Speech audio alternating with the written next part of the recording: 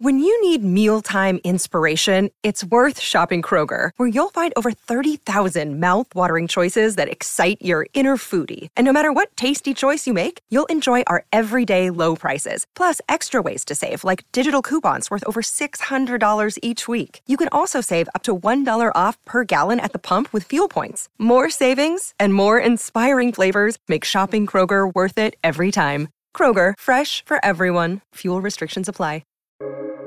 Welcome to the New Books Network. Welcome to the Library Science channel of New Books Network. My name is Jen Hoyer, and today I'm chatting with Myra Tawfik, author of For the Encouragement of Learning, The Origins of Canadian Copyright Law, published by the University of Toronto Press in April 2023. For the Encouragement of Learning addresses the contested history of copyright law in Canada, where the economic and reputational interests of authors and the commercial interests of publishers often conflict with the public interest in access to knowledge. It chronicles Canada's earliest copyright law to explain how pre-Confederation policymakers understood copyright's normative purpose. This book explores how copyright laws were integral features of British North American education policy and highlights the important role played by teachers, education reformers, and politicians in the emergence and development of these laws. Myra Tawfik is the Don Rodzik Family Chair in Law and Entrepreneurship and a distinguished university professor in the Faculty of Law at the University of Windsor. Myra, welcome to New Books Network. Thank you very much. Thanks for having me. Yeah. So before we get started in talking about your book, could you share a little with listeners about your background, where you grew up and went to school, and what brought you to your work in intellectual property law? Thanks for that question. I was born and I grew up in Montreal in the province of Quebec. I went to a French elementary school, and I'm therefore bilingual, even though we spoke English at home. I studied English literature at McGill University, and then I went to law school at McGill. And I did my graduate work at the University of London in intellectual property law. So what brought me to my work in intellectual property law, when I finished my BA, I was thinking about what to do next. And I decided to go to law school. And I tried to bridge my love of books with the law, and copyright law was the most obvious connection. And sort of almost 40 years down the road, I found that when I, sort of think about copyright law today, and I refer to it this way in my book, actually, as the law of the book. And so for me, it's been a seamless kind of trajectory in terms of my love of literature and books and my way of approaching copyright law. And I started my academic career at the University of Windsor in 1991. And throughout, my focus has been on intellectual property law, but especially copyright. Super. Thank you. That's actually really kind of inspiring to hear, thinking about my own experience going to library school. So many of my classmates were literature undergraduates who wanted to do something with their love of literature. And that, becoming a librarian felt intuitive, but I can also see how it's also intuitive to go into law and think about intellectual property law from that trajectory. So that's really neat. Well, you'd also just to interject, you'd be surprised at how many lawyers, former lawyers, become authors, so write sort of fiction and all, so there's a loop, sort of deep connection. There's a loop. Yeah. That's fantastic. So turning to your new book, For the Encouragement of Learning, what brought you to this project and what helped you realize the value of writing a history of copyright law? So this book has taken about 20 years to write from start to finish. So it's been truly a labor of love. I mean, it's more than half my academic career spent on this work. And I started to think about the history of Canadian copyright law because I was teaching copyright law at the law school. And in the early 2000s, late 1990s, early 2000s, Canadian courts started to make statements in their decisions about the origins of Canadian copyright law. And some said that our tradition followed the American lead. Others said that no, Canadian law is British law. And others said that our law was derived from both American, British, and French. And so, you had these statements and these judgments, and it means something different to say that our laws derive from American law or the British tradition or the French tradition. American copyright law is the most what we call user-oriented, in that it focuses more on the advancement of learning and looks at the role of authors as publishers as sort of really the vehicles through which the circulation of knowledge can occur. And the British tradition tends more towards a balance between the rights of authors and publishers on the one hand and the reading public on the other. And the French system is considered to be the most author-oriented system, so where the really copyright is seen as an author's right. And practically speaking, these different orientations mean that the legislation and its interpretation will be subtly different. And so when these courts were making these pronouncements and they're conflicting, they didn't provide any sources. I mean, they proclaim these as given, sort of everyone knows that Canadian law is about this. And I was teaching these cases in law school, and I'm thinking, I don't know this. This wasn't what I was taught. What I was taught was the law was derived from the British law, that we were part of the British tradition and that copyright law is a publisher's right. And, then that was that. And I mean, obviously saying that it's super simplistically, but that's basically the way I was taught. So I started to look for Canadian sources to provide evidence or more understanding of these early roots. And I realized at that time, and this was, as I say, at 2001, 2002, so quite a while back, there was very, very, very little written about Canadian copyright history, especially from a Canadian perspective. And I'd always been interested in copyright history. I gravitated towards books and articles on US copyright legal history, British copyright legal history. These works, they were the inspiration, in a sense, for me to tackle the Canadian story because it had never been told before. It's been quite a circuitous journey. I mean, as I said, it's taken me a long time. And, I have, my commitments to the law school are not in legal history. And so, sometimes I had to do this off the side of my desk. But this book and its approach to me is a result of my own particular background and experience. So thank you for asking me that question about my own background. Because I'm bilingual, and since the first copyright law was enacted in Lower Canada, the province of Quebec, the French province, I was able to read the text in French. I was able to sort of then, read in both languages and understand the context in particularly in most of the writings at the time, which were often in French.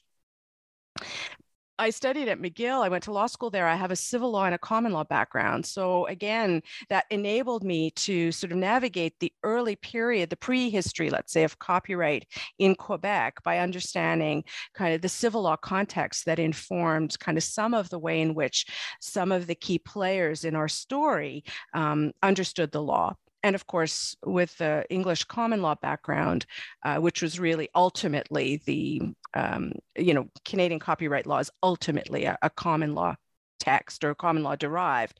So the British system, under the British system, I was able, of course, to have an understanding of that legal tradition as well.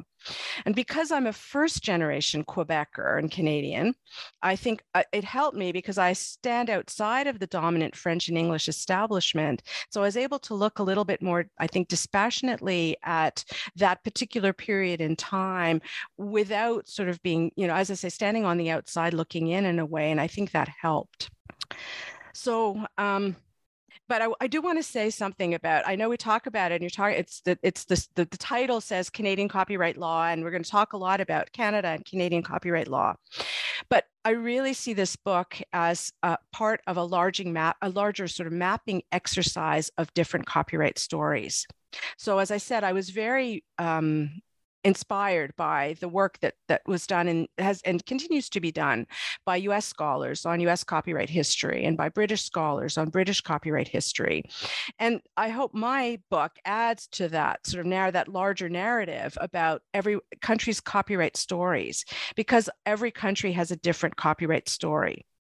And so one of my hopes is that this book will inspire others to delve into the origins of their copyright law. And one of the takeaways I hope from my book is that copyright law is contextually dependent. Every country has its own copyright story, even if the text of the legislation is derived from somewhere else or is similar to the text in other jurisdictions.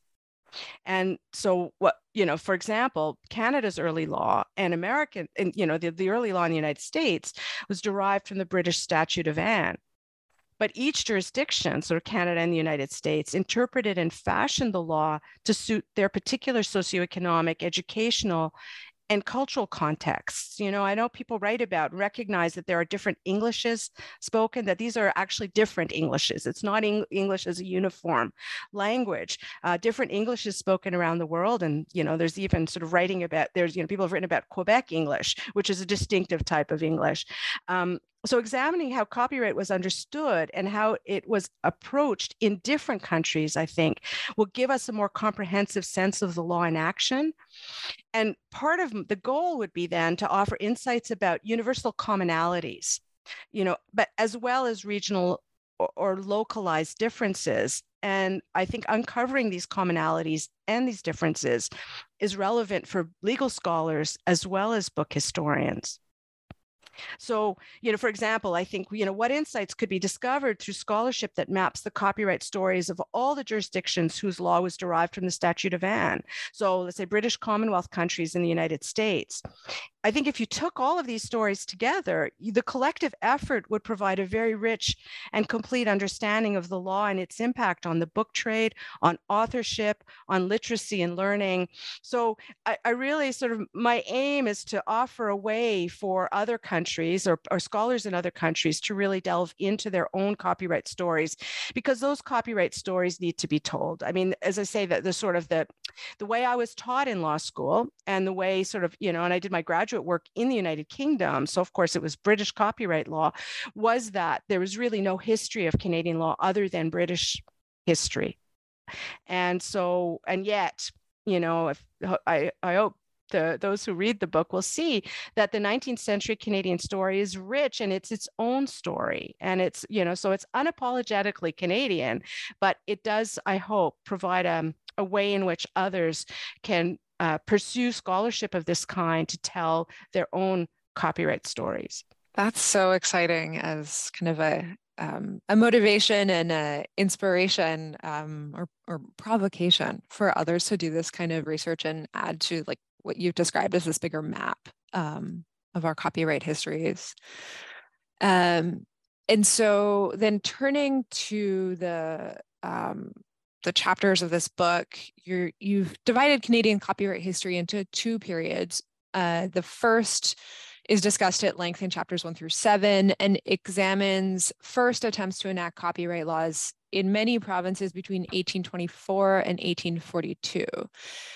Could you explain the various contexts that these copyright laws were emerging in related to colonization, a new and growing printing trade in British North America, and also a growing interest in universal education?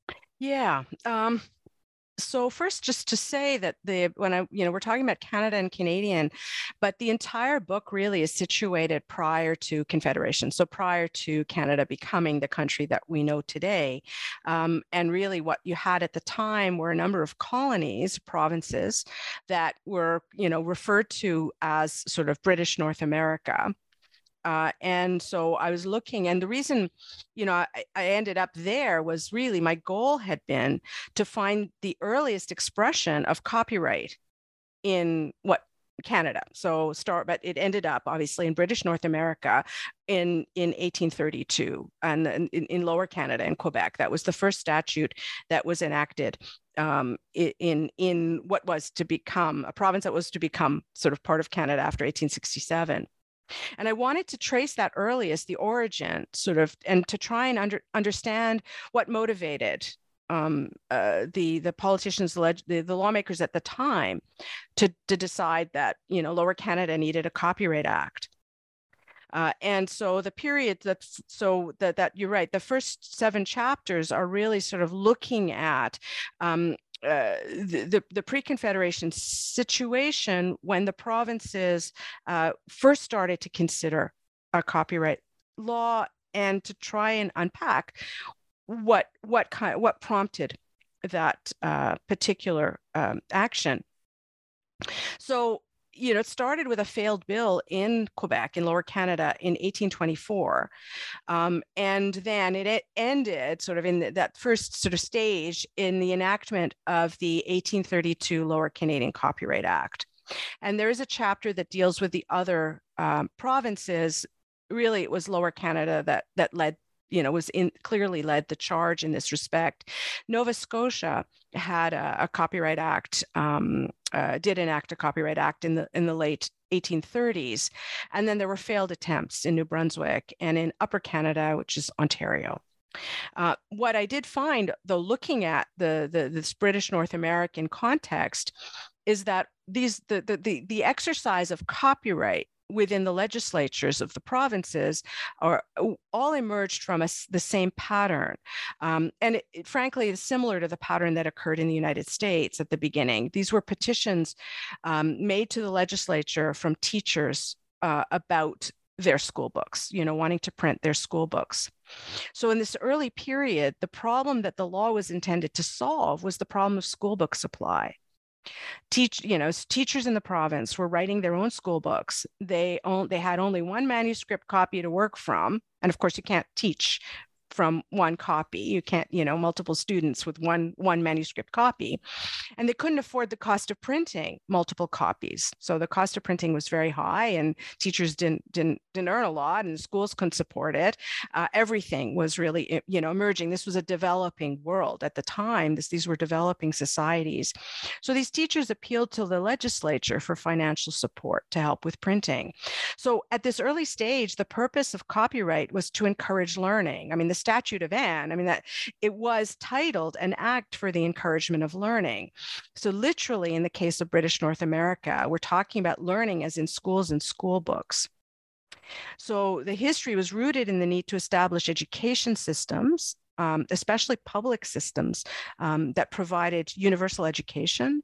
And part of the context is that in this early to mid 19th century, in North America, and particularly in British North America, literacy and learning were understood sort of within Enlightenment principles of human edification and advancement. In the context of Lower Canada, education was also fundamental to this new society that was built on democratic principles. So an educated population could govern itself, which was especially important for Lower Canadians of French descent. They were the majority of the population, but they were governed by the British. And so educating the population meant that they could assert greater agency. They were empowered to assert more of agency over the way they were governed. And as well, there was a utilitarian element to education because, again, we're talking about a developing society.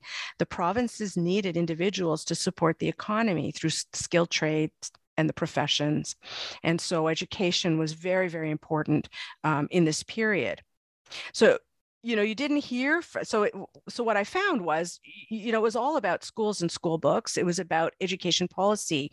You didn't hear from the traditional copyright players I was expecting to hear from, so authors and publishers.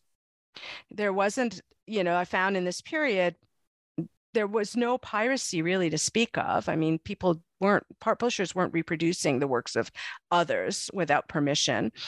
Book sales weren't that lucrative. So again, there wasn't the incentive that copyright provides to authors and publishers didn't exist in the early 19th century kind of Lower Canadian context. Many in the province weren't literate or they couldn't afford books.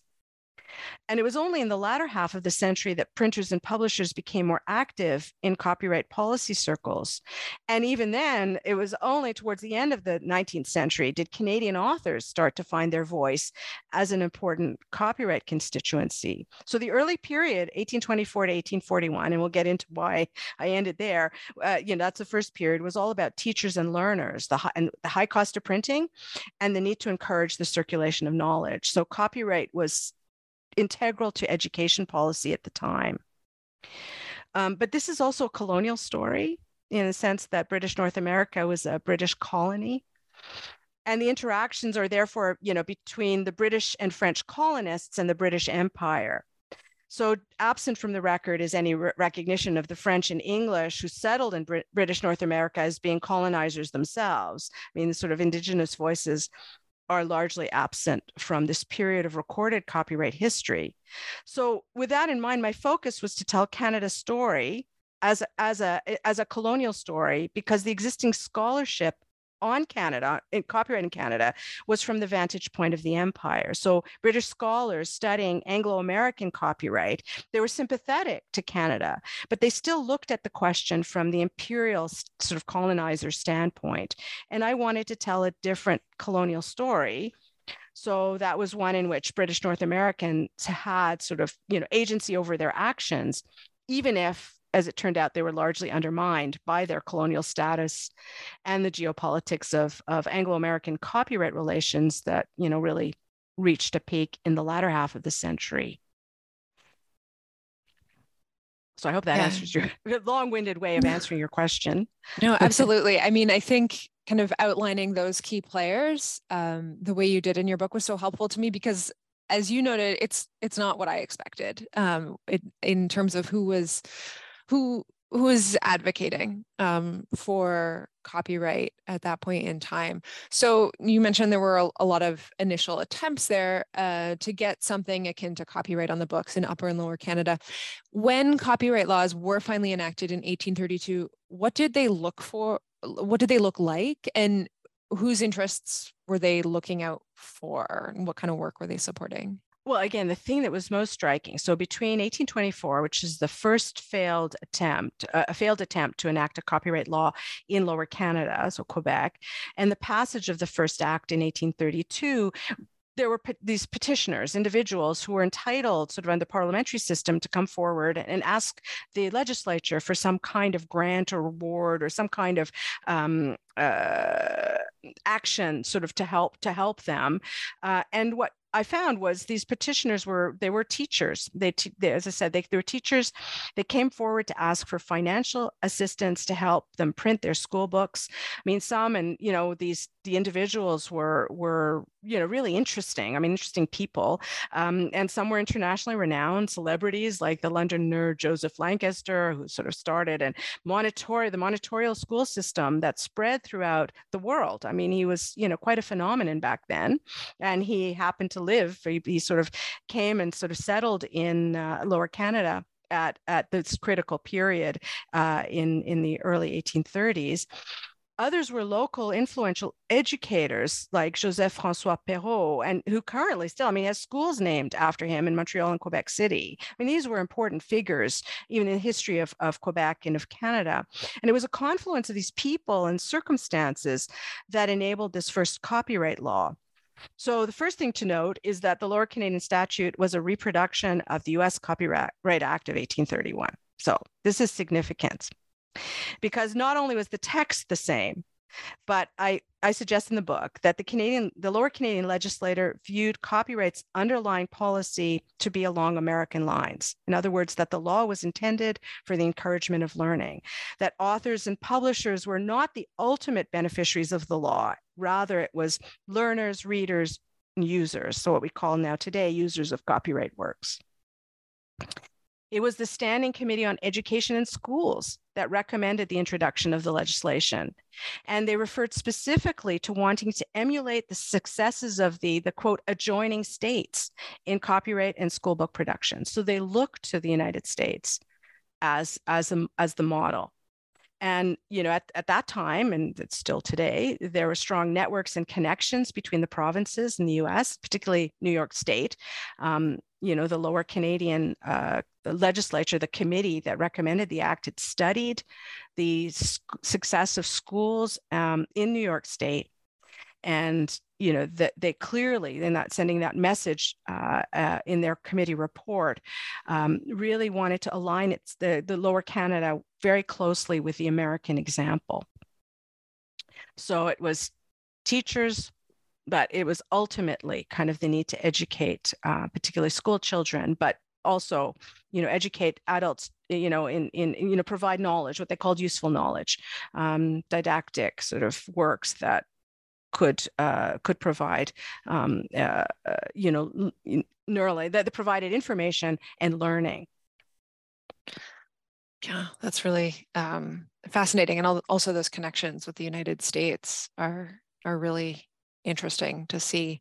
So what were some of the real impacts that we see of these initial copyright acts? You've alluded a little bit to how they supported producers of knowledge, but I don't know if you want to elaborate on that and also talk about some of the limitations that started to become visible. So, generally speaking, at least copyright legal theory, sees the law as an incentive for authors and publishers to write and to write books and disseminate knowledge. I mean that these are both the agents for the diffusion of knowledge, and copyright does that by giving a monopoly, gives security to the copyright owner in the marketplace. So the copyright owner can stop unauthorized reproduction, so the piracy of their works, and they could generate revenue through sales because they have exclusivity for a certain period of time. At the time, it was 28 years.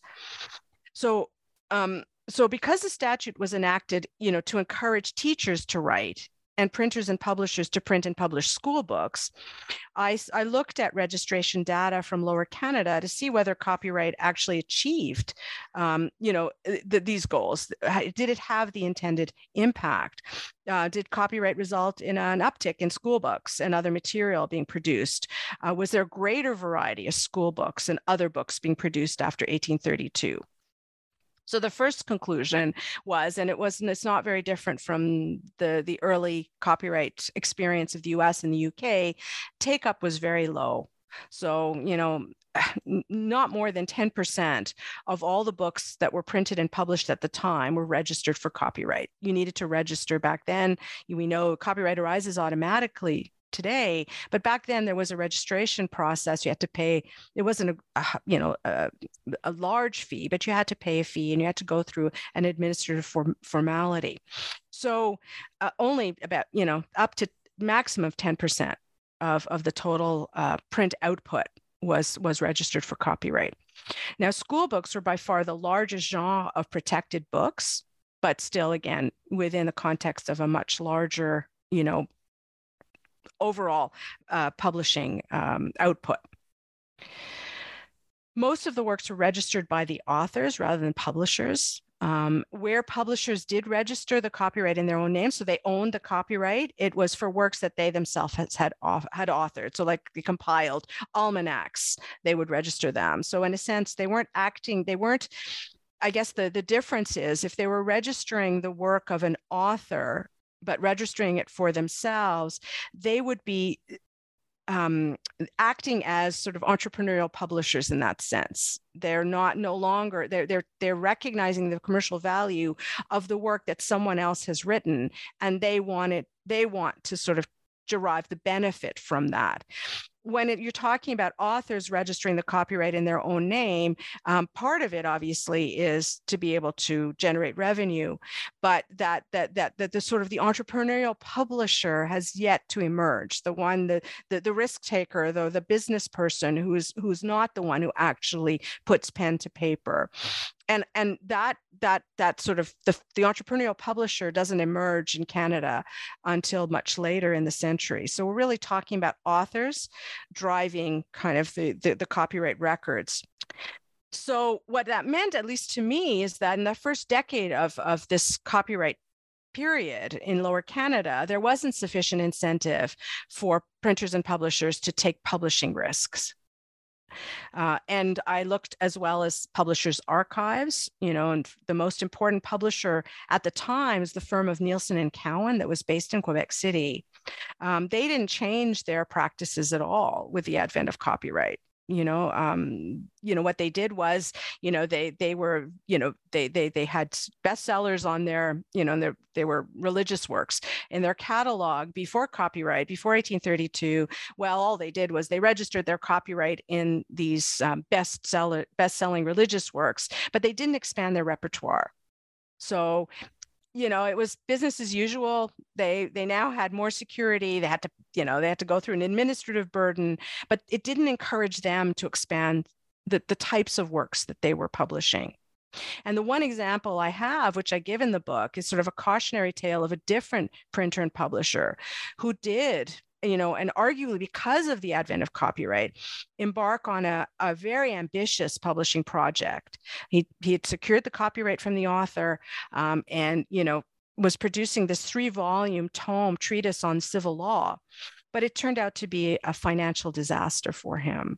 And so his failure, I think, would have had a chilling effect on others. So, there aren't these sort of positive kind of results from copyright. And though the copyright registration data show a noticeable increase in school books, overall school book production, did increase incrementally over that period, but it's not at all clear that was due to copyright. There was a significant education bill, Education Act passed in 1829 that probably had more impact on the increase in school book production than copyright did, again because the registration rates were so low. So there didn't seem to be that push or that incentive. There's no rush to copyright. That meant that copyright probably did not have the impact or the intended impact.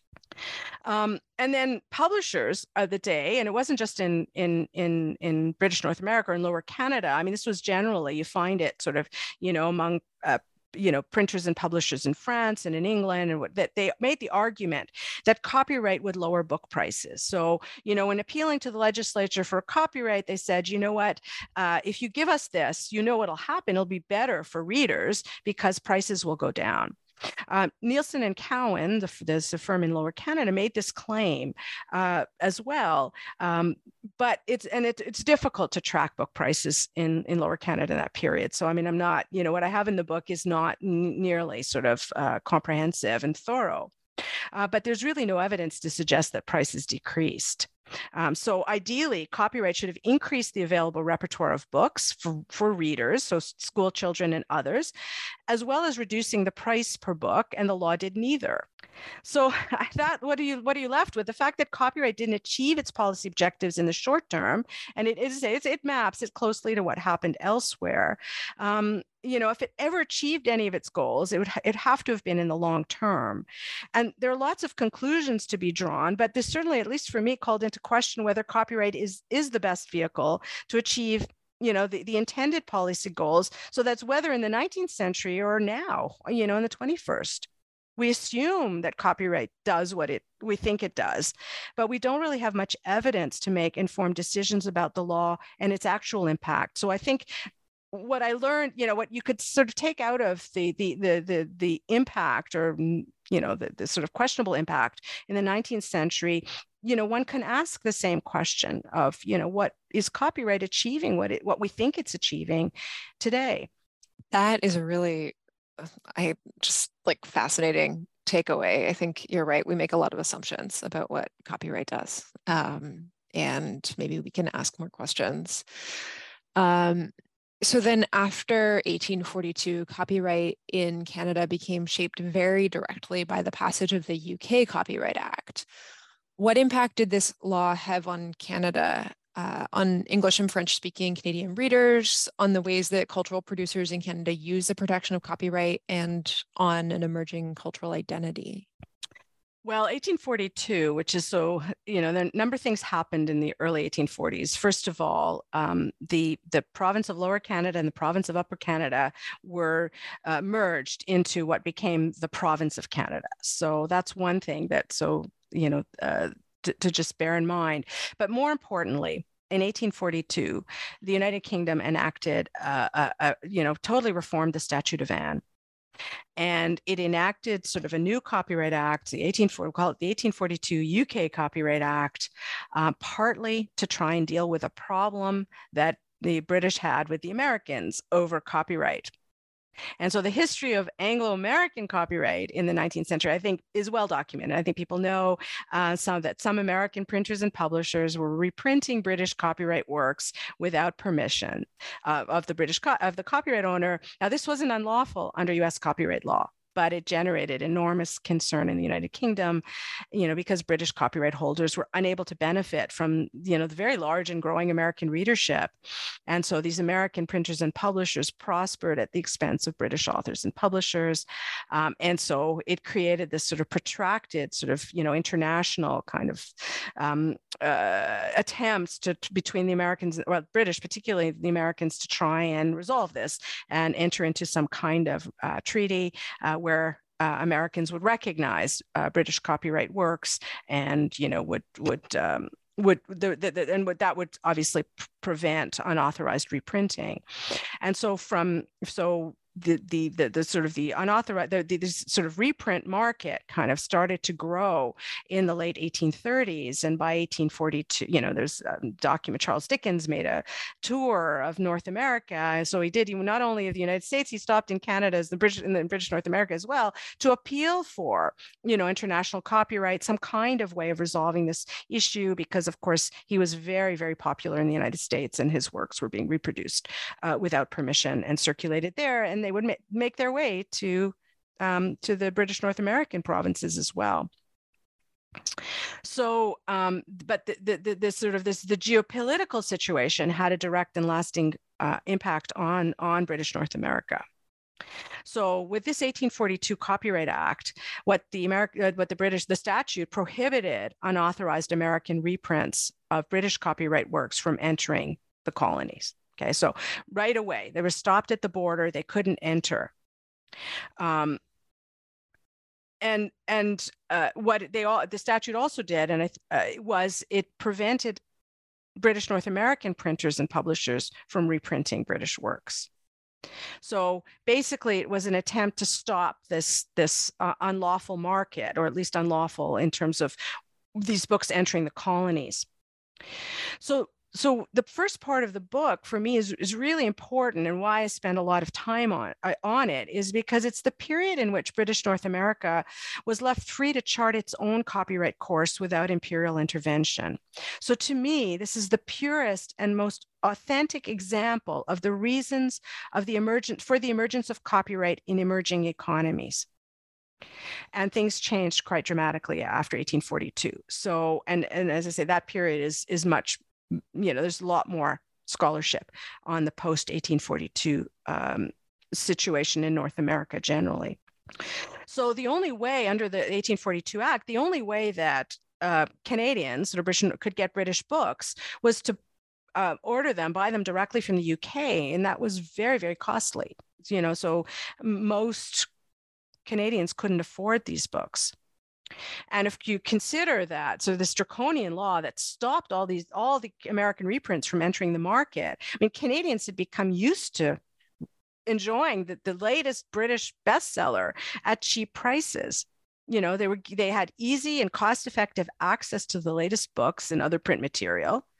So what you see after 1841 is this shift now in direction. So rather than the inward looking, we're going to address copyright because it matters to us to produce local school books for local readers. Now, all of a sudden, Canada or the British North American colonies were caught up in this situation between the Americans and the British. And the provinces, the legislature sent, all kinds of entreaties and petitions to urge sort of the British government to reconsider. Because all of a sudden, that was it. There were no books that really effectively circulating because they couldn't afford the British books and they couldn't get the American reprints. They couldn't reprint the books themselves. So, it had a huge impact. In 1847, so a few years later, the UK relented and they passed what's known as the Foreign Reprints Act. And what the Foreign Reprints Act said was that, we will allow American unauthorized reprints to circulate in Canada again, or in the colonies or in British North America again, as long as the legislatures of the provinces enact legislation to protect British authors and publishers, so the British copyright holder. So find a way of protecting British interests, and we will continue to allow American reprints to cross the border. And what the British had in mind was basically that there should be an import duty collected on unauthorized reprints, so that when an American reprint was crossing into Canada, there were border guard, customs officials. They were taxed at the border, and that duty was supposed to go to the benefit of the British copyright holder. So they'd be collecting money. So it was a compromise in the sense that the British copyright holder didn't have the right, or had no control over permission. They couldn't prevent the reprint from happening, but they at least could get some remuneration. They could get some financial return from the reprint. And so that was sort of the model under the Foreign Reprints Act.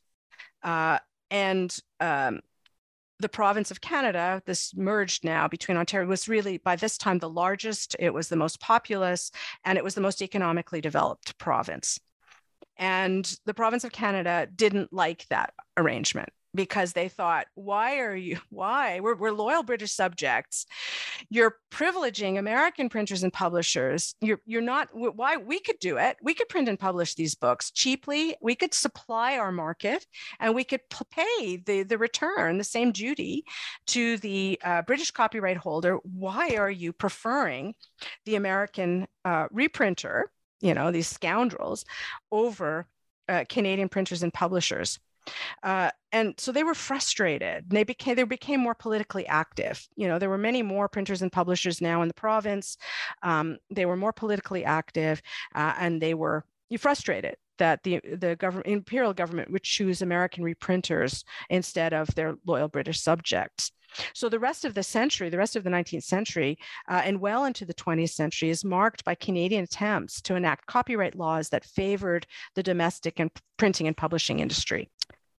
So in English Canada at the same time, and I think largely, there are other factors as well, but there was such public incense and outrage. They were incensed at this heavy-handedness by the British. So it led to some kind of growing sense of Canadian nationalism. Copyright was part of this emancipation because of those tensions between the British and the province of Canada. These tensions had really become part of the larger public narrative. And so cultural identity could only be fostered if the public had access to Canadian voices and Canadian stories. So a flourishing domestic printing and publishing industry, only a flourishing domestic printing and publishing industry would promote the works of local authors for local readers. And the idea of copyright as a vehicle to foster national identity is not peculiar to the province of Canada. In the US, Noah Webster, of dictionary fame, and was a teacher. He was a strong advocate for copyright. He wrote his American spelling book as a way of separating American education from its British roots. So you could see it's the same. The Canadians, there was no revolution, and the Canadians were still very attached to the United Kingdom. But there is this sense now that they sort of were galvanized now to sort of identify themselves as Canadians, as British North Americans, rather than in British terms. So for English Canada, that became, I think, copyright became a way in which to foster sort of a Canadian cultural identity because of the way the printers and publishers were being treated by the British in relation to, the printing and publishing of British copyright works. And for the French, the UK Copyright Act of 1842 didn't affect French readers directly. It was all about, American reprints, they were in the English language. But the British had imposed import duties on foreign books, including French books. And so, of course, that created a barrier to the circulation of knowledge in the French language. And so to the extent that the English and French within the province of Canada found common cause, it was in relation to liberal access to affordable books in both languages. And again, that we're talking mostly about useful books, the books that impart knowledge. And this idea that sort of the encouragement of learning was at the heart of, the circulation of books, and that copyright played its part in that was very much kind of within the mindset or the sort of the perspective of British North Americans, or particularly those in the province of Canada. Yeah, it's fascinating, like what the things are that bring us together. Yeah, adversity from the outside, caused this I think a heightened sense of who these provincial Canadians were as Canadians. Yeah, absolutely. So then at Confederation in 1867, copyright was placed under federal control. Mm-hmm. What are some of the key takeaways that you think we should keep in mind when considering how pre-Confederation copyright impacted where we've seen copyright come to in post-Confederation Canada? Well, I think one of the things I learned from this book, and one of the reasons I wanted to go back to the very beginning, was that I think we truncate. I mean, we look at, copyright in sometimes in terms of centuries, sometimes in terms of decades. This is our law today, and and that's all that matters. Is the text of the law as it exists today. Now, for lawyers, that is true, but I think there's a context within which one can understand a copyright, and there's a history that does have an impact even on the way the statute is interpreted today. So what I find sort of the period sort of up to the early 20th century was really marked by Canadian, both British North America, and then after Confederation Canada, largely looking at the American model. It was a North American context here. In the early 20th century, so the 1920s, we dramatically changed the text of our statute, and we adopted the Act of 1911. I mean, so again, those are just sort of statutory history, but what people tend to see when they study Canadian law is that, in the 20th century, we followed the text of the British statute. And that's true. So again, you could say in the 19th century, we followed American law. In the 20th century, we followed British law. But I think if there's nothing that I hope one of the takeaways from the book is that really the text of the statute is one thing, but the way it's interpreted and the way it's understood is really dependent on a cultural and historical context. And so what happened in the 19th century, we can't erase. We can't ignore it. And in fact, there are echoes of that past that inform, current copyright law and Canada's larger cultural policy. So as I explained, what started to happen after the 1842 Act, which was really a defining moment, was that Canadian printers and publishers started to find, they started to become more activist, and they influenced policymakers in terms of thinking about ways in which the legislature could promote the industry. And so the vehicle that was chosen was through introducing what call a compulsory licensing provision in the Copyright Act. And what that would do was it would force, so, if let's say a British copyright work, if a British author didn't produce a Canadian version, so didn't publish or did not make the work available in Canada at an affordable price, a Canadian printer and publisher could, without the permission of the copyright holder, could reproduce a Canadian edition, basically, of the book, paying, there was a statutory duty. So the statute had, whatever, that they pay a royalty back to the copyright owner, but it was a way of forcing a Canadian edition, so a more affordable edition, but also sort of providing Canadian printers and publishers with a vehicle to print and publish these books. And so it's compulsory because the British copyright holder had no say in the matter, but again, they could get a remuneration. So again, it's modeled on the foreign reprints model, except that it was Canadian printers and publishers that could reproduce, and lawfully under Canadian law, rather than American reprinters. So we tried in vain. I mean, again, Canada was still a colony, so legislation that was enacted in Canada still had to be cleared by the UK Parliament, and so it ended up anyway. There were a lot of these attempts were rejected. They were never given royals. The Crown had to assent. The British Crown had to assent to Canadian legislation. They didn't.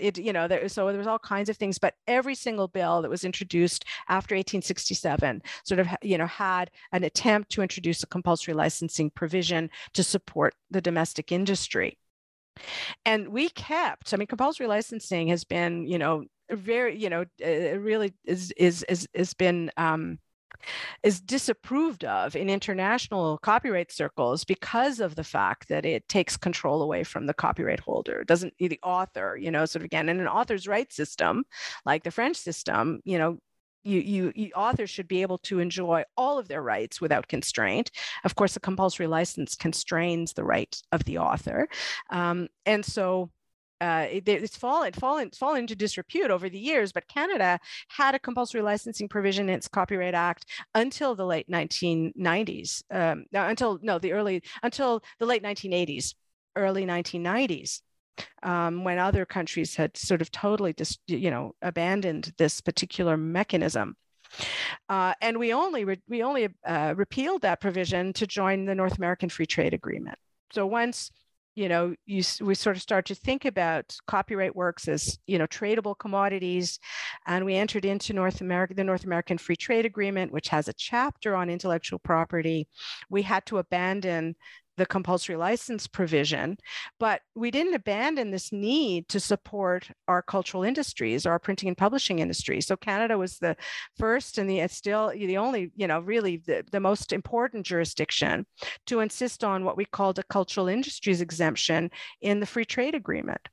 So it was a way for Canada to protect the publishing industry. Again, sort of arguing that, we live right next door to sort of a copyright superpower. So in order to carve out space for Canadian voices, we needed to have some way of enabling protectionist measures to support our publishing industry. So, we continue that trend, that thread continues from the 19th century. And I see it as sort of, embedded in this idea of the cultural industries exemption in free trade agreements. And the other sort of, interesting thing, and I know, I'm not purporting to suggest that the early sort of school teachers and school books, that education policy model of copyright necessarily kind of, transferred through the centuries. But it is interesting that in 2004, the Supreme Court of Canada rendered, so almost 20 years ago, a significant decision that established that copyright users, so readers and learners, had equal rights to copyright right holders. And that included, of course, sort of the ability to private study and research, what we call fair dealing, what you call in the United States fair use. They're similar, they're not identical, but it's similar concepts. Asserted this idea of user rights. So it's not just an author's right, and it's not just a publisher's right. There are users who have rights as well. And in 2012, there was the Supreme Court added to this or amplified this by ruling, talking specifically about a teacher's ability to make copies of material for students for educational purposes. And in 2012, our statute was amended to include something called fair dealing for education. So sort of the education imperative, not saying, again, it's an echo from the past, but what it says to me is that education, this advancement of learning, has always been an integral part of copyright policy. And, we see that reaffirmed by the Supreme Court and the legislature sort of in this century, sort of, in a way that was very similar to the issue that the Lower Canadian legislature had to look at way back in 1832. It's amazing how this historic narrative shows us like that link between current fair dealing practices and those roots. So I want to wrap up by asking something that really perhaps betrays my lens for reading things as a librarian and archivist. You presented a really interdisciplinary approach in this book, and in thinking about all of the various threads that come together in your research, why do you think this interdisciplinary approach is important? And what are the areas and maybe more so methodologies we should continue looking to as we seek to understand the history of copyright? I really thank you for asking that question, because to me that was the most sort of significant, wondrous aspect of doing this work, because in the end, sort of the methodology lies sort of at the intersection of book history and legal history. But I didn't start out that way. I was a legal scholar and I was thinking in terms of the four corners of legal history. But now I can't imagine anyone studying copyright law's history without looking at the law in the larger context, especially in its relationship with authors, readers, and the book trade. I originally thought, and really naively, that the research would be fairly straightforward. That what I needed to find the traditional legal research sources, statutes, judicial decisions that interpreted the statutes, legislative debates, sort of scholarly commentary. And that these would explain to me the rationale for enacting the law in the first place. And it would also tell me how legislators, and experts understood the law, and how the law was to be interpreted. But when I started to look, in early 19th century British North America, those records just don't exist. Other than the text of the statute, no one went to court over these. There are no judicial decisions, or at least no recorded judicial decisions. There was no recorded legislative debates. There was very little commentary. There's some newspaper articles that mentioned that the statute had been passed. So, and so when early on in this work, I went to speak to a group of legal historians about the project, and one of the participants exclaimed, sort of told me that this was going to be a very short book. But of course, it's actually not a short book, because I started to look beyond the four corners of legal research methods. And once I did, I discovered this wealth of material. It was really, really rich material to examine, and material that provided me with a more integrated foundation to study the question. So I did a deep dive into the lives of the individuals who put copyright forward. I looked through publishers' archives for legal opinions on copyright, for publishing agreements with authors, for copyright registration certificates. I analyzed the copyright registration data, and I read the scholarship of book historians and education historians and social historians to try and unpack kind of what was happening let's say in 1832 in the province of Quebec. I had to learn about archival research. I had to learn about bibliography. So I should say that I'm enormously grateful to the scholars, archivists, and librarians who helped me along the way. Without their advice and guidance, I had no background in this kind of work. And I'll always be grateful for their expertise and their willingness to just help. So thank you. And interdisciplinarity, I think, is critical. You can't restrict yourself to. So I learned I can't restrict myself to traditional legal research methods to truly understand copyright law and context. And what I found as well in reading the work of book historians is they tend to shy away from a deep dive into the law, because they don't really grapple with the question of how the law itself shapes book and print culture, and understandably, because most of them really don't have a legal background or legal education. So my book is really an attempt to offer some approaches to the law that may make it easier for book historians to look more deeply at copyright, as a legal instrument and at its impact. So setting copyright registrations, for example, is one approach, or, looking at the text of the statute and how it was interpreted is another way. But I believe that the intersection of law and book history really offers boundless research possibilities if we could just broach or that divide, sort of, bridge that divide. So there's a lot, it's purposeful. There's a lot of detail in the book to enable other scholars to build on the research. So for example, unfortunately, the registrations for the province of the copy registry books for the province of Lower Canada can't be found. They're probably lost. The only one that was found was for the district of Trois-Rivières. But the most important ones for Montreal and Quebec City haven't been found, or they were destroyed, or they're just in some box somewhere and deep in the Library and Archives Canada basement somewhere. But so I provided my recreation of the copyright registry for Lower Canada. So that's an appendix, it's there in the book. It's not entirely complete and it's not accurate, but it does enable other scholars to build from my data.